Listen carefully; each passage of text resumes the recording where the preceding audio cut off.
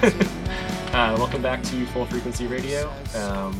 It's been 2 minutes since we recorded the last episode, but it's probably been a day or two since you heard it. My name's John Baisley. I'm joined by Jake Newcomb. Jake, how you doing? Yeah, so we're just gonna keep on rolling here. The last episode we recorded ended up being all about the history of Jake's various musical projects, from Feverview through his solo work over the course of a decade. But what we're releasing this month and what Jake is here to talk about is his just absolutely brilliant solo record, Yosemite, which released last August or last September. September. It was I September. Like we released a single, I think, like the end of August. But I remember you sent it to me that summer. Yeah. And like most of my memories with Yosemite are I was working at a bar at the time, like a bar/concert venue in Lower Manhattan, and I was listening to it just nonstop on the subway. I was working so much, like just to pay my rent, and I was always on the train, and I would just listen to this album incessantly at that time. And it's an album that I feel every song matters. Like there isn't like there's no skippable songs here. There's no song that feels out of place. There's no like experimental song. There like the way it opens and the way it closes is brilliant. I love the interlude. Everything feels like necessary here. And with that, I think one thing I wanted to talk about with you is the track listing itself. Yep. One thing you just said while we were off air for 2 seconds was you wrote these songs basically in chronological order of how they appear on the record. Yeah. The track listing starts at one point, and then you kind of just wrote the song straight through with one exception. Yep. So let's just start at the beginning. Why don't you take a little bit to talk about Troubles? And I just want to say quickly before we start, because I think I'm going to do this a lot where I forget which episode this is. Yeah. If you want to read about the track listing of Yosemite, you can go to fullfrequencycollective.tumblr.com. There's an article there called A Track-by-Track Commentary on Yosemite by Jake Newcomb. So you can read along, or you can, we're not going to look at that, I guess, but there's articles up on the website. You should check them out because Jake spent a lot of time doing them, and they're very good. Yeah. And some stuff, so I think I can express some things better in writing than... yeah, sure. So why don't we start with the track by track? Let's talk about Troubles. Okay. So when I was writing Troubles, I really was not... I had no like real indication that I was on the verge of beginning a full-length record. Right. But it did come after I did the No Nukes project. Which was you and your dad. Yeah, it was me and my dad. So it felt... I wrote all the songs. Like, he wrote the bass parts, and we recorded it. We played one show. And it kind of felt like, like a response to that almost. Mm-hmm. Like, some of the techniques I was developing guitar-wise on that project, I continued with the song that became Troubles. Mm-hmm. So you just graduated college at this point. I had just graduated college. I'd moved from my apartment, which I loved so much. New Brunswick. Yeah, back to my parents' house, which was pretty heartbreaking. Yeah. But then almost immediately after, I went on a cruise to the Caribbean. And I also, another thing too, and I think this is pretty important to Yosemite as a whole. Mm-hmm. I did not have a reliable acoustic guitar my entire life until after college. It's very punk. So I seriously only used an electric guitar from like maybe age 12 to 21. Right. I remember your SG. Yeah. I still love the SG. I still play the SG, but when my senior year of college, I used my roommate Matt's acoustic guitar all the time. Mm-hmm. And I learned how to play slap guitar on it. And that kind of changed everything for me guitar-wise. Right. Opens up a lot of composition avenues. So everything on Yosemite comes from more of an acoustic-centered vibe than anything previous before. Almost everything else was centered on the dynamics of an electric guitar played through distortion. Almost everything on Yosemite is the opposite. Sure. This song was originally called Winters in New York when you were writing it. Yes, it was... That version of the song existed in my mind for a while. Right. It was only... the verses were the same, the chorus was the same. I had a melody idea that had those words in it, "Winters in New York." But that kind of all faded away when I took another stab at the song later on, because this was like a riff I was coming back to almost weekly, Sure. almost daily. It was kind of like it was this song that I was still working on, even as I was churning out all these other songs for Fox and Lion, for America Part Two, and even a lot of the other Yosemite songs that I like fully finished. I was still working on Troubles. And it wasn't until almost a year later when I finally, had enough with the fact I couldn't finish the song, and I spent maybe like a week or two just trying everything. Yeah. And when I finally got it, it felt like I had literally won a war.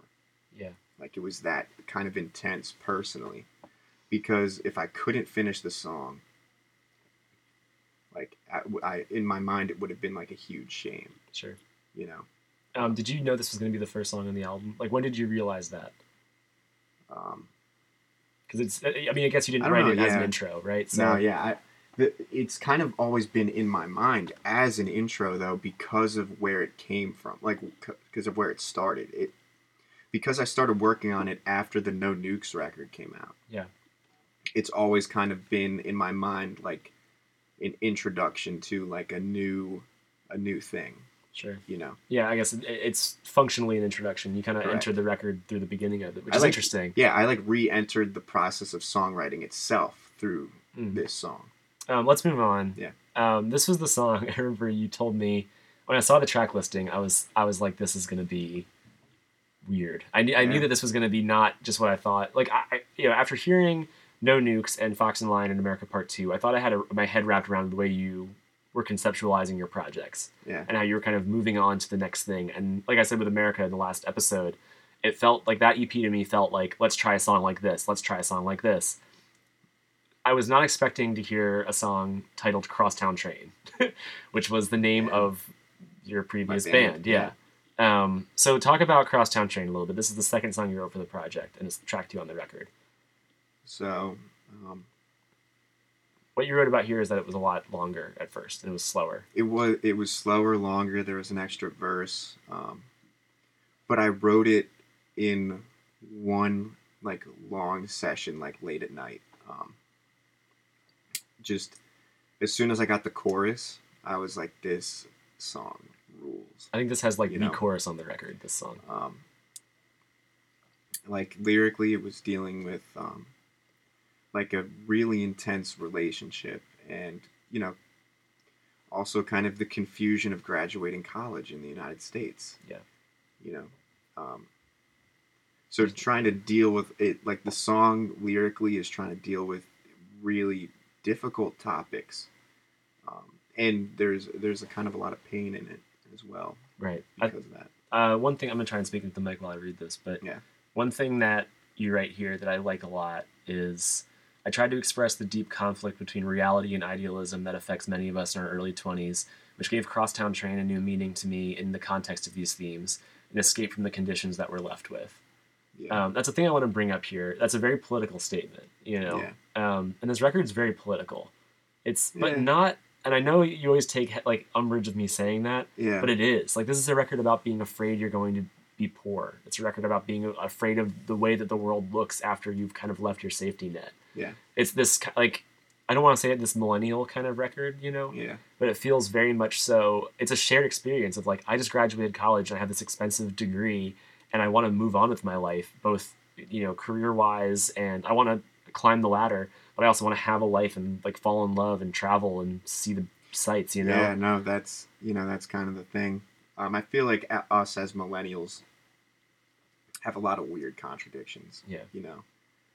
I mean, we grew up with like the internet and access to so much insane information and like access to photographs of everywhere on Earth, video, like where like it's almost like the most sublime aspects of human life can be like viewed anytime, streamed at any time, but being able to participate in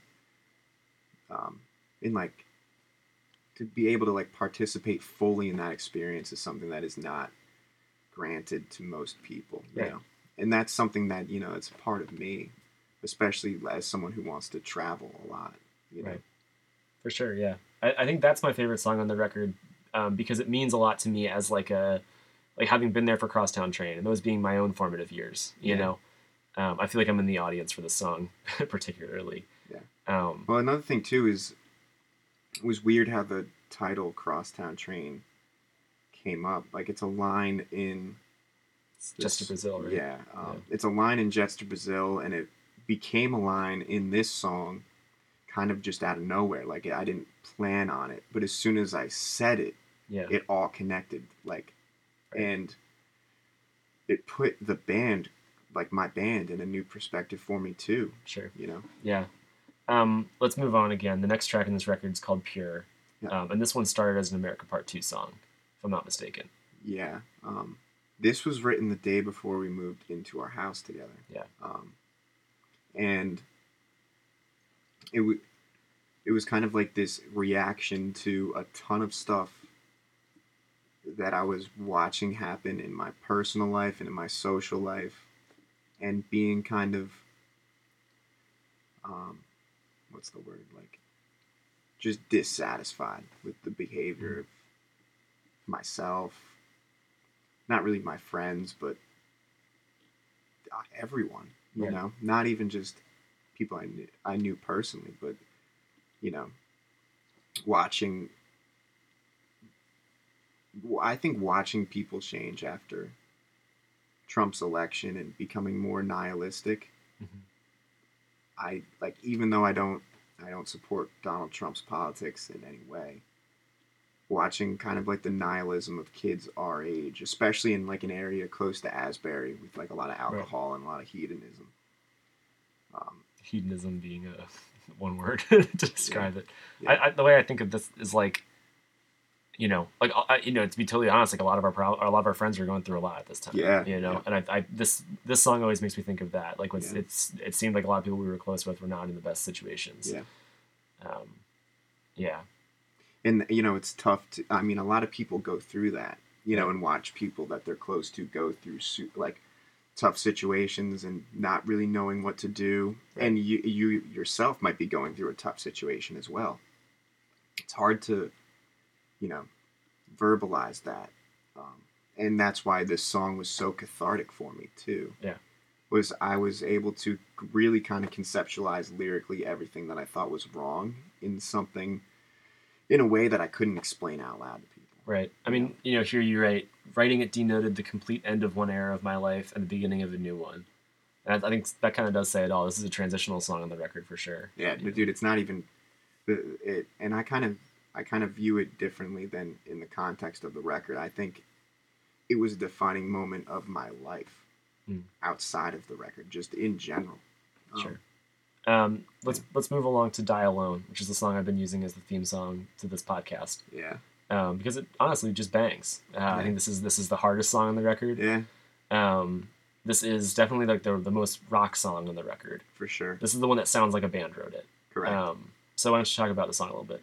So this song came right after Pure, um, and was kind of like an opposite take on like my life situation, Sure. where it does have like the fast energy and kind of like the distorted guitar, um, and like the rock sound, but I also jammed it with America Part 2 at the time. And we recorded a version that we ended up not using, I think mainly because we tried to rush the song. Sure. But in the context of the record, I love it because it is one of the only songs that kind of captures more of the punk type of energy. Totally. You know? Yeah. I think this, you can tell that. I feel like this is like an emo kind of song. Yeah. It comes from that like kind of emo heritage a bit. Yeah. Just in like you're a very good guitarist, and like some of the noodly stuff on there. Yeah. I always kind of like phase out how much like noodling is in it. Yeah. I'm focused more on like the BPM and Right. I think of like the snare hits like in the Yeah, second yeah. verse and stuff. Um, The next track is an interlude. It's an instrumental song. Yes. Do you look at it as an interlude or? Yeah, I do. This is Sparky is the name of the song. Yeah, I do view it as an interlude, but I've always kind of viewed interludes as not really having any sort of meaning. Sure. At least in the context of like punk records or pop punk records, it's you know I that's just the way I've always viewed them. I don't know if people attribute like deeper significance or deeper meanings to like instrumental interludes that are short. Yeah. Um, I never really thought about that until I wrote this, Sure. which is only a minute and a half, and is a reaction to my dog dying. Right. So it is an interlude, and that topic is not discussed at all on the rest of the record. Sure. But it was kind of like a central thing that happened to me in that year, and that song was very cathartic to write. Right. I feel like with interludes in a lot of records, like the purpose of the interlude is to get from one place to another. Yeah. And kind of like the sonic palette should kind of, it's a palette cleanser, I guess. Frame it like this. Yeah. Like I think the 4 songs before Sparky are all dealing with like they're all kind of like reactions to events that are happening in my life. Right. Everything that comes after Sparky, in my opinion, is kind of like deep reflections on those events, but also kind of deeper reflections on like the patterns of my life in general. I as a listener, I agree with you, except for the last song, and I want to talk about the last song when we get there. Yeah. So I feel like there's a lot going on there. Yeah. But one thing I just want to say quickly is one thing I love in this write-up you wrote is of every song on the record, this one brings me the most joy. Which is Sparky. It sounds kind of like when you showed me it, you said this is a song about my dog dying, and it's so strange to read now. Like this is the one that brings me the most joy. It's I don't know. I feel like you can hear my dog in the song. I think writing it so close to her death, and having it be in D major, which is helped me get over the end of her life, because she was suffering for a long time before she passed. But it also kind of when I showed this to Mike Sharapa from The Stolen, he told me that this song reminds him of the life of a dog in general. That it's like it's short and sweet and then it's over. Yeah. And I was like, wow, I get that, Yeah, I love that. Yeah. Moving on, the next song is called Warped Tour, which is a bold title too. And I think this might also, I love every song on this album, but like this is one that stuck out to me early on too, as being high up there for me. Why don't you talk about Warped Tour a little bit? So Warped Tour came after America Part 2 had done our EP. I had started writing the earlier songs on this record, but I was trying to move on and write. I just continuously write. Right. And I wrote Warped Tour on our back porch when spring finally came, and it started to get warmer out. Right. And I think I always kind of compare this one with Die Alone in the fact that it's like a little more faster, or it's a little more fast. It is more influenced from like a full rock band sort of vibe, but lyrically it's kind of reflecting on like our decade long history, like me and my friends. Yeah. Like playing local music and writing original music that we take very seriously. Right. Yeah. I love the opening line of the song, which is we had flip phones at our first Warped Tours. Yeah, when I thought about that at the time, I was like, wow. So much has changed in such like a short time. Like that feels like a different world. It's I think both sides of that lyric, like to me, like when I hear that, like it sounds so. That was such a short time ago, but the world has changed so much. We just have so much technology on us all the time now. Yeah. But also like Warped Tour, like the way I feel about Warped Tour personally has changed so much since the time I had a flip phone. And that's I think another thing I was trying to capture too was that when we started, or at least when I started going to Warped Tour, Right. it like kind of replaced Christmas for me in a way. Yeah. Where on like a single day, I could see all of my favorite bands, discover new bands, buy merch, buy T-shirts. And for a music fan, it was pretty incredible. Right. It's also just for me, it was always that. But like the first Warped Tour I went to, I remember I saw like two bands and just hung out with my friends. Like Yeah. it was all of my friends are going to this. Yeah. You know, Yeah. like I was going at that point, even if I didn't like any of the bands. Yeah. You know, I was just like, well, I'll see two bands and then hang out with Alex all day or something like that. You Yeah. know, and Warped Tour, you know, when you're a kid, it is just like this Christmas like wonderful thing. You know, Yeah. as I've gotten older, I've kind of my feelings about it have changed. You know, but Yeah.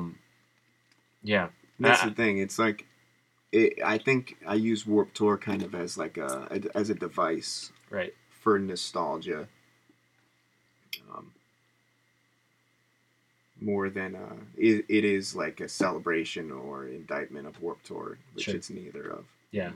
You know. I do love that you had Owen sing the bridge here. That I don't know. That felt like it had to happen. Yeah, it fits. I think it is too. To me, I remember when you two were making music together in Crosstown Train, like Warped Tour mattered a lot more back then. It was like you were trying to play Warped Tour. And Yeah, everything. no, that was like the primary Yeah, space for bands like us to promote themselves. right. The next song on the track listing was the first single, Yes. which I remember I was not expecting. I had heard the whole album before you announced it, and put the single out. Yeah. And I was wondering the whole time, like, what's the single going to be? Like, what's Jake going to put out as the single? And you put out Little Things. Mm-hmm. So why don't you talk about that for a second? Little Things was probably the most musically cathartic song I've ever written. Or Right. maybe not ever, but for this record, because I had just started getting into the piano. And the original and Pure is also recorded on the piano on this record, but I wrote it on a guitar. Yeah. But Little Things I wrote on a piano, and it was the first time I'd ever written a song on piano. Right. And just going at it and just like writing this song on piano and like trusting myself that I could do it was amazing. Sure. This sounds like a piano track too. It doesn't sound like a ballad necessarily. Yeah. But it compositionally, I think you can tell it was written on a piano. Yeah. The reason why I chose it as a single mainly had to do with the reactions of people I was showing the record to, right. Of just like loving this song, loving the production, how it came out, loving Avery's guest vocals, and I was like, all right, if everyone kind of has this like just gut reaction to it, like it should be the single. Totally, yeah, and Avery absolutely kills this song too. She killed it in like 2 takes. Yeah, it's amazing. This song too, I feel like when I say the record's political, one thing I've told you in the past is like I think it's lowercase political, not uppercase political, and in that it deals with so much, it carries so much, right? Yeah. I think this song, like, it is that the whole idea of Little Things here, of just wanting like enough, you know? That like that it's kind of like it's not really giving up on. Like I think what's happening lyrically, like and what I was going through was like this transition of not really wanting the best of everything, or like the the biggest house, or the most vacations, right. or like the most amount of money, the most fame, right? Honestly, the most like attention. Like at this point, you're about a year out of college too. Yeah, like that sort of stuff doesn't really entice me anymore. And I think this was a song trying to explain sure. that. Yeah. You know. And I think it's very political too. I think that's unique to our generation. This idea of just wanting enough, of just wanting like the chorus of the song is all I want are little things. Yeah. And like I think, our parents didn't think that way. Yeah. I think you and I in our generation have seen so much things go wrong that I think we feel bad for asking for things sometimes. Yeah. Or expecting that like a college degree entitles us to something. Yeah. That that's the way I resonate this. I mean, this is also a very sweet love song, right? Yeah, it is also true. I mean, most of these songs also are tied into like a relationship and love. Yeah, that's kind of like the framework of the record a bit. Yeah. Anyway, Little Things is amazing, and I think that's a great song. So there's two songs left here, and I think that they both kind of do different things. I think this is where the record closes. Yeah. In tracks 8 and 9. Track 8 is "I Wish That We Were in Love." Yeah. You said that this was the most challenging song on the record to write, and you write up. So why don't you talk about that a little bit? So I actually, the first time I ever played what I consider to be the main riff, which is actually the outro, like when it gets really quiet and the song is closing, that's actually, in my mind, the riff of the song. Right. Even though it comes at the end on the recording. And I actually played that for you in Alex's basement like 3 years ago. 3 years ago, it would have been 2016. Where was this? It might have been 2015. It was like right after the final Crosstown show. So it was that fall of 2015. Yep. Wow. Yeah. I'm sure I remember that. I'm sure I remember that night because I remember almost every night I spent at Alex's. Yeah. But damn. Yeah. So that goes back pretty far. Yeah, Crosstown Train played the album out that year. Yeah. That's how far back that goes.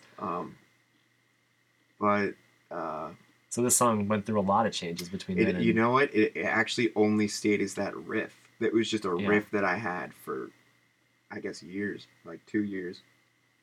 And then I just got the inspiration for this song one day and started playing something else in drop D. Yeah. But then I realized I could bring that riff into it, and then it all clicked for me. And at this point, I'd written so many other songs, and we were demoing stuff out for America, and I was thinking of maybe doing like a single or something, like to start doing solo music, because I had never done that before. This is the song that doesn't sound like a solo project. I know I said that about Die Alone too. Yeah. But this one sounds like a band because it goes through so much. It builds so much. Like it's progressive in this way where it starts very small and gets very, very big and very, very loud.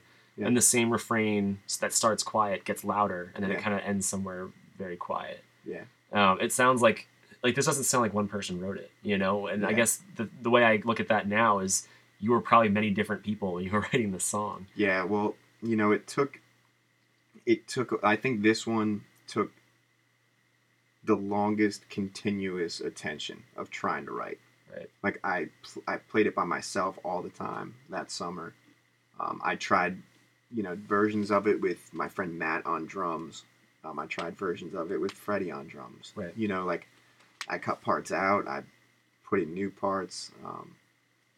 And then even when I brought it to the studio with Adam, we still changed some stuff around. Mm-hmm. So this song, I think, it's always, at least for me and, the people I performed it with, it's had kind of like a serious value. Like everyone I've jammed this song with has either loved it or like really wants to work on it or push it into some sort of direction. Yeah. And I think over time, not just from my ideas changing, but from the influence of 4 other people, also changed this song significantly. You've used the word catharsis a lot to describe the songwriting process. Yeah. This is the song that I think sounds the most cathartic. It sounds like it starts in this quiet place and just it blows up into this, like, everything that you've wanted to say on this record you say on here. I think it serves that purpose too. Yeah. As,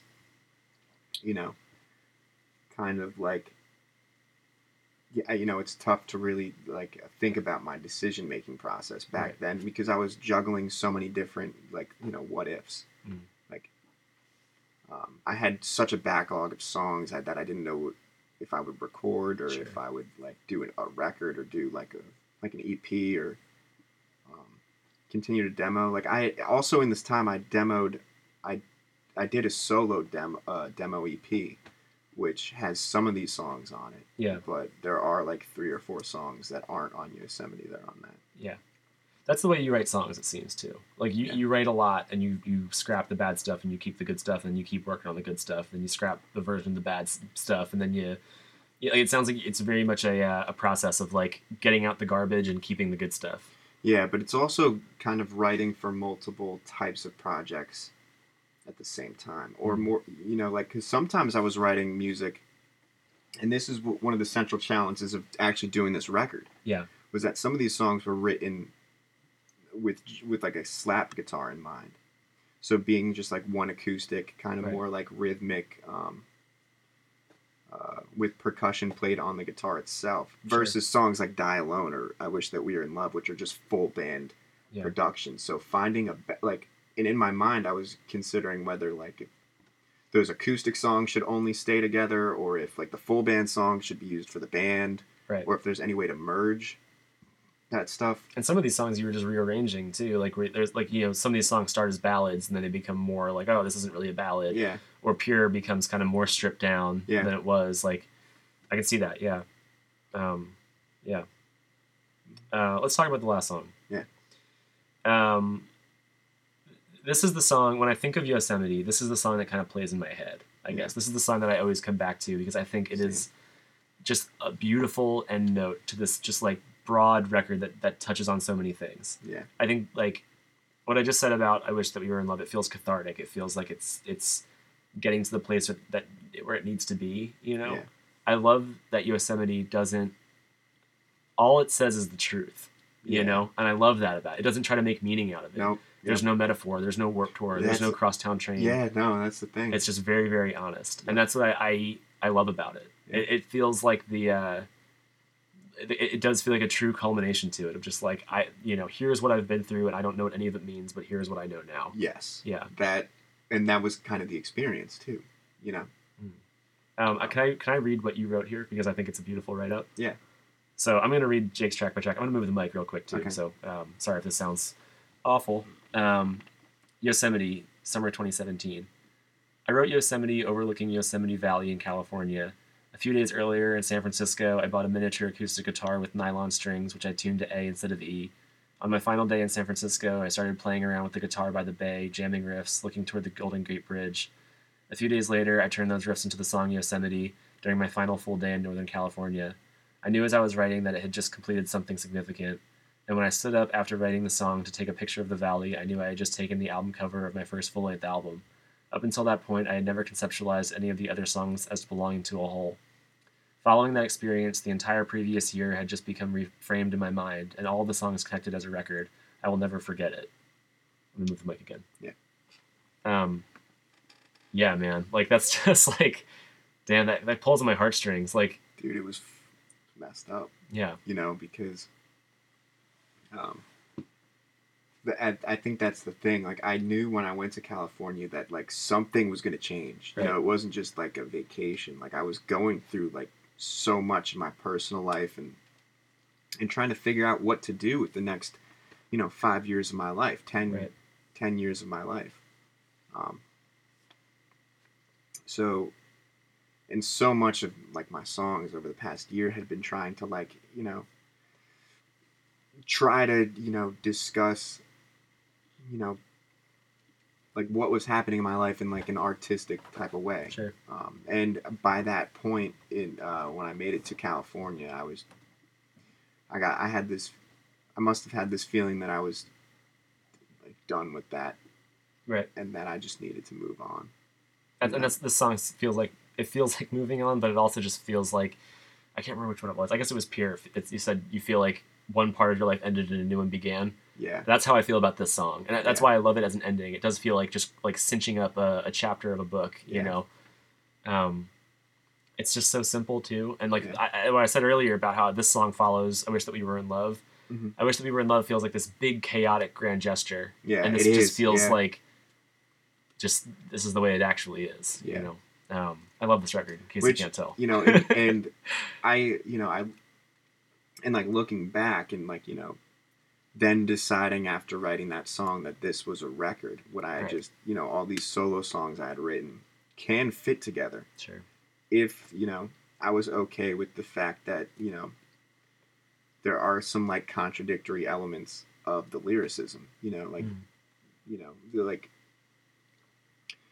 because like you just pointed out, I wish that we were in love being this grand like gesture with this final climax suggesting that things could be different, but then Yosemite being completely straight up in the fact that no, like this is reality. Well, I You guess know. to me, like with like that, like the steps of grief, Mm-hmm. how like there is at one point denial and it eventually ends with acceptance. Like Yeah. this record, it doesn't sound contradictory. It sounds like a process, It Yeah. sounds like getting from one place and ending somewhere else. Like I think the earlier songs of this record are a little bit more like angrier, Yeah. Where Die Alone has this kind of angry tinge to it. Not angry, I guess, but more. I think I don't really think it's anger. I think it's more fear.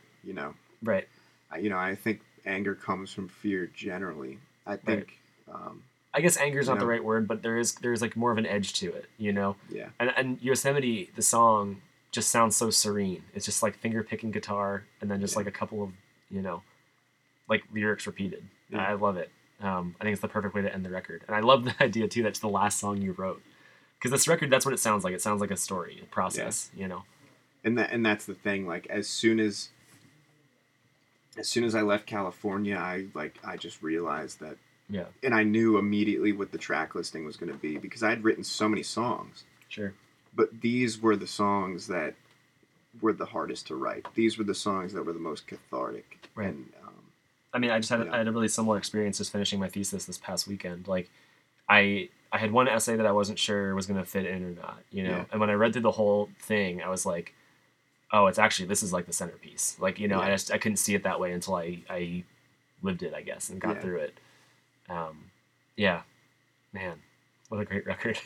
yeah. I'm really hyped that the semester is about to end because I Yeah, cannot wait to play guitar and um, play some shows and write some new songs. right, It's been because I haven't really written anything like that's serious sure, since I was in California right, because I knew that this record was so important for me that I needed to take an active, serious, determined break hmm.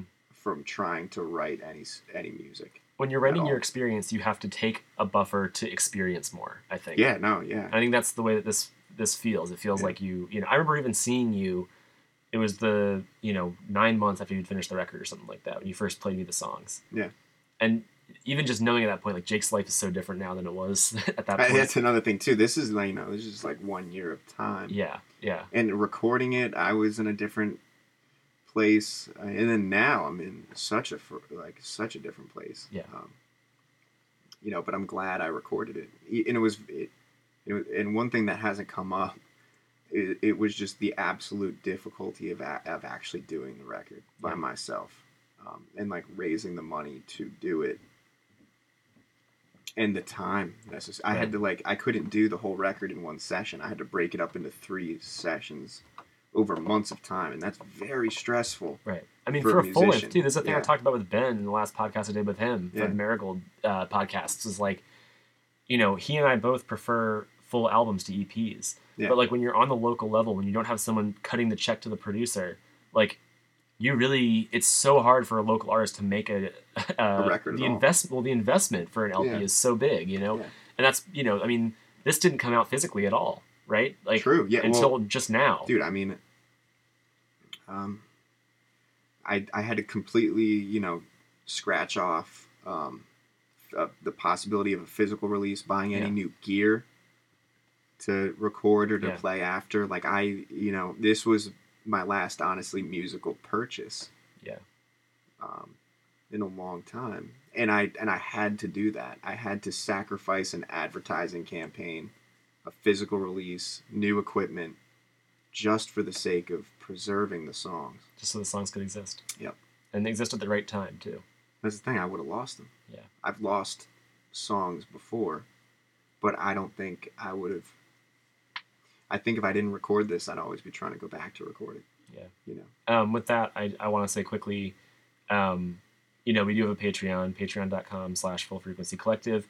I make no money from it. Every month, the money's tallied up and cut in half between the artists we're featuring that month, which in this case would be Jake. The next 2 months, April and May.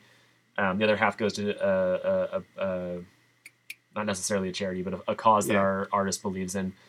This release, we're giving our money to Sierra Club, which is a organization that Jake believes in, grassroots for preserving natural land. So with that, give Jake money; he deserves it. Buy him coffee sometime. if you see them. And that don't just go to local shows. Buy other. Right. If other people have merch, buy their merch. Right. You know. I think I want to end this podcast on this note too, because I think like every time I record one of these, I think like I'm happy that I'm doing this. You know. Yeah. I had a professor last semester who talked a lot about like showing up, basically. Yeah. And it made me think a lot about how, you know, like there's no utilitarian purpose for any of this stuff. You know, Yeah.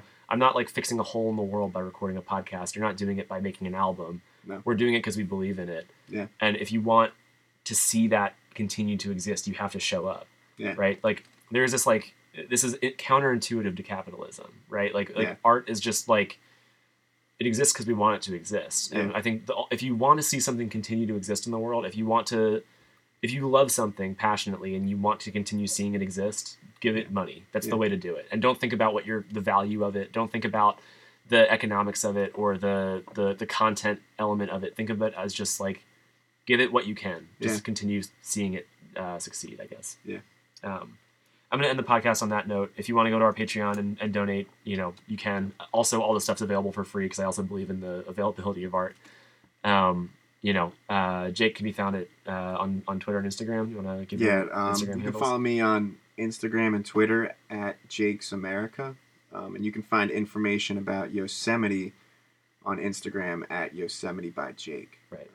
Yep. Which is honestly, like, if nothing else, check out Jake's Yosemite Instagram, Yosemite by Jake. It's cool. It is so cool. It's like just designed really, really well. Yeah, you can find me at John Basilnut, and yeah, you can go to fullfrequencycollective.tumblr.com and read more about Yosemite. Jake has written some great articles, as I've mentioned a few times, and I think they're really worth a read, and stuff we haven't even talked about yet. You can also, again, go to Patreon, patreon.com/fullfrequencycollective, to learn about how you can get a cassette tape copy of Yosemite, which this might be the only physical run we'll ever see. Yeah. Because Jake might have just moved on to the next thing by the time round 2 comes about. Yeah.